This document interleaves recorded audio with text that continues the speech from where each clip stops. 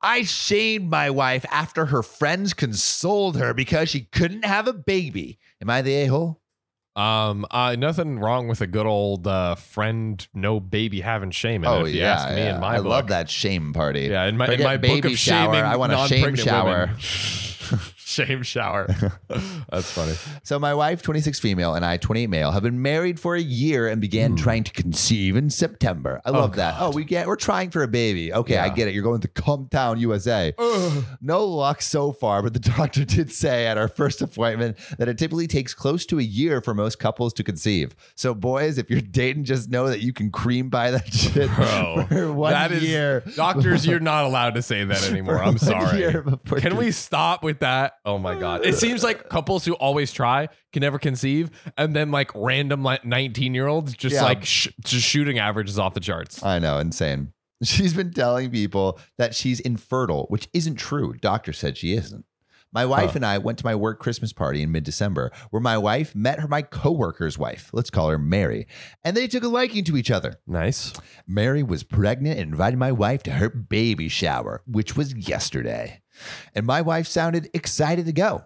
I asked her when we were alone if she thinks she'll be fine, because obviously she can't have that baby, at least as of late.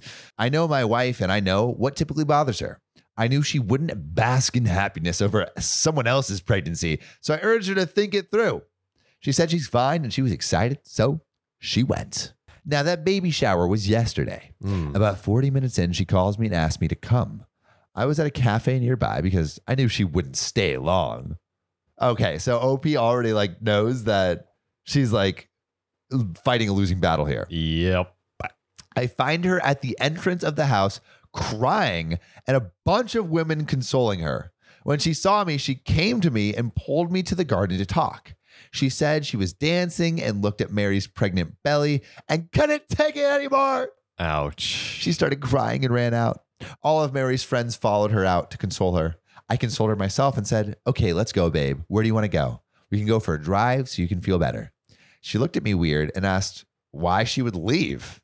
I asked, why would you want to stay? She said she feels better now and can have a good time. I sighed and said, babe, you know that's not going to happen. And I doubt the attention will be on Mary after this. And that's not great.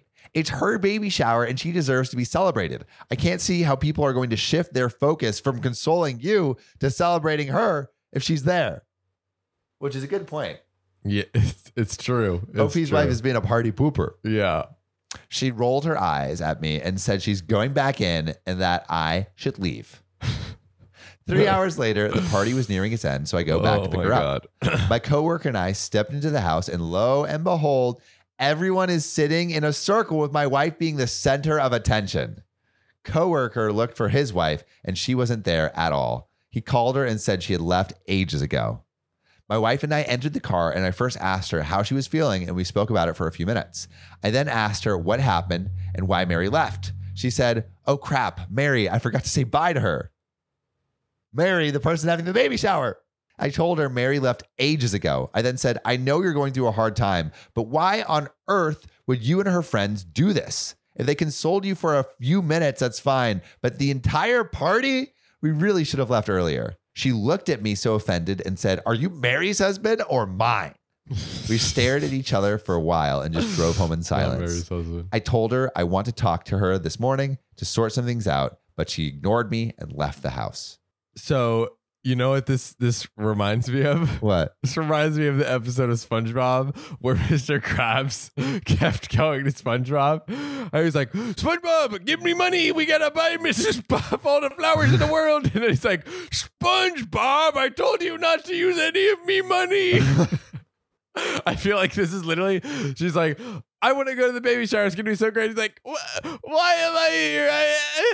I'm so sad. I didn't know that it was going to be reminding me of not having a baby. I'm like, bro, it's a baby shower. Come on.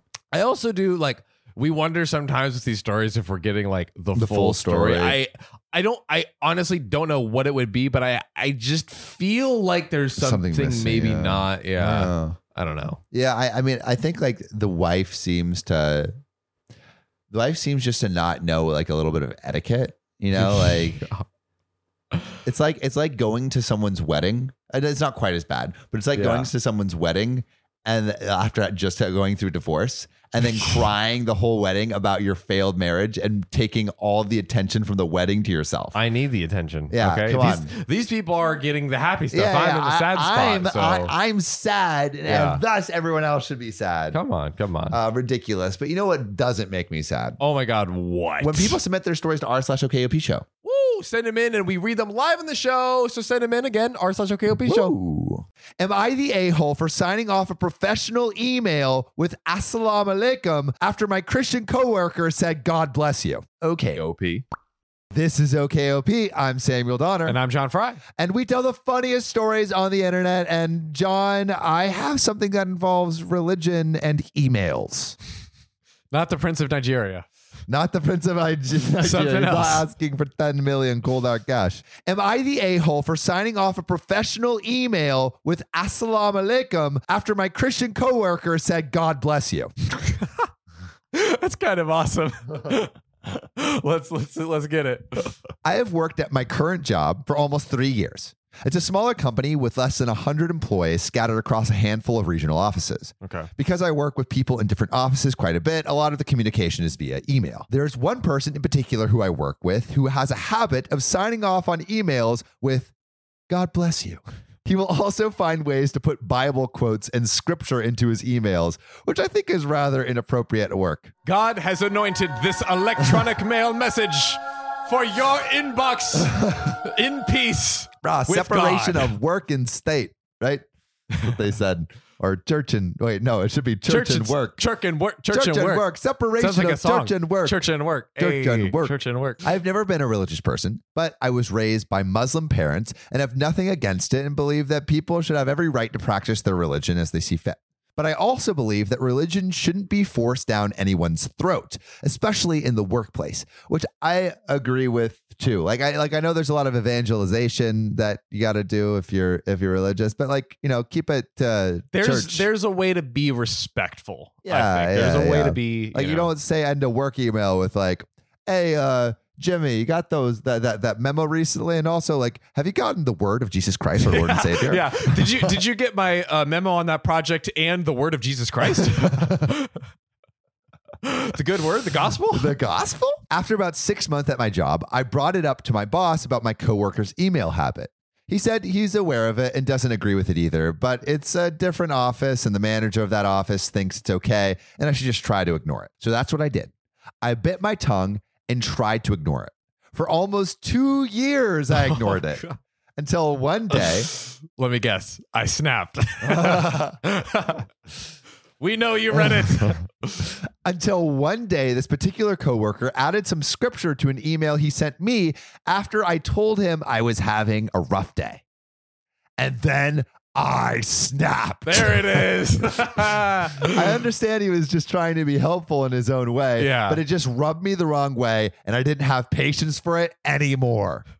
So I wrote him an email and copied my boss and his office manager on it, explaining that while I appreciate the sentiment, I would prefer if he refrained from including any religious material in any and all future correspondence. It was very professional, succinct, and to the point, but also very clear on what I was trying to communicate. I then signed off on the email with Assalamu alaikum. Assalamu alaikum. Bang! How's that for a God bless you? The gospel? Hiya! Hiya! Not even 10 minutes later, I was called into my boss's office. He asked me what the hell I was doing mocking someone else's religion like that. I told him I wasn't mocking anything. I was simply conveying to a coworker in writing that I would prefer to keep religion out of future correspondence. He said that it sure as hell seemed like I was mocking my coworker's Christianity by using a Muslim saying in the email. I asked him if he even knew what that phrase meant, and he said he didn't.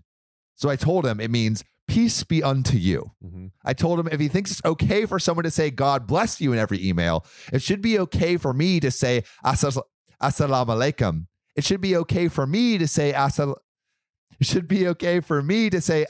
alaikum as well. He told me to leave his office and get back to work.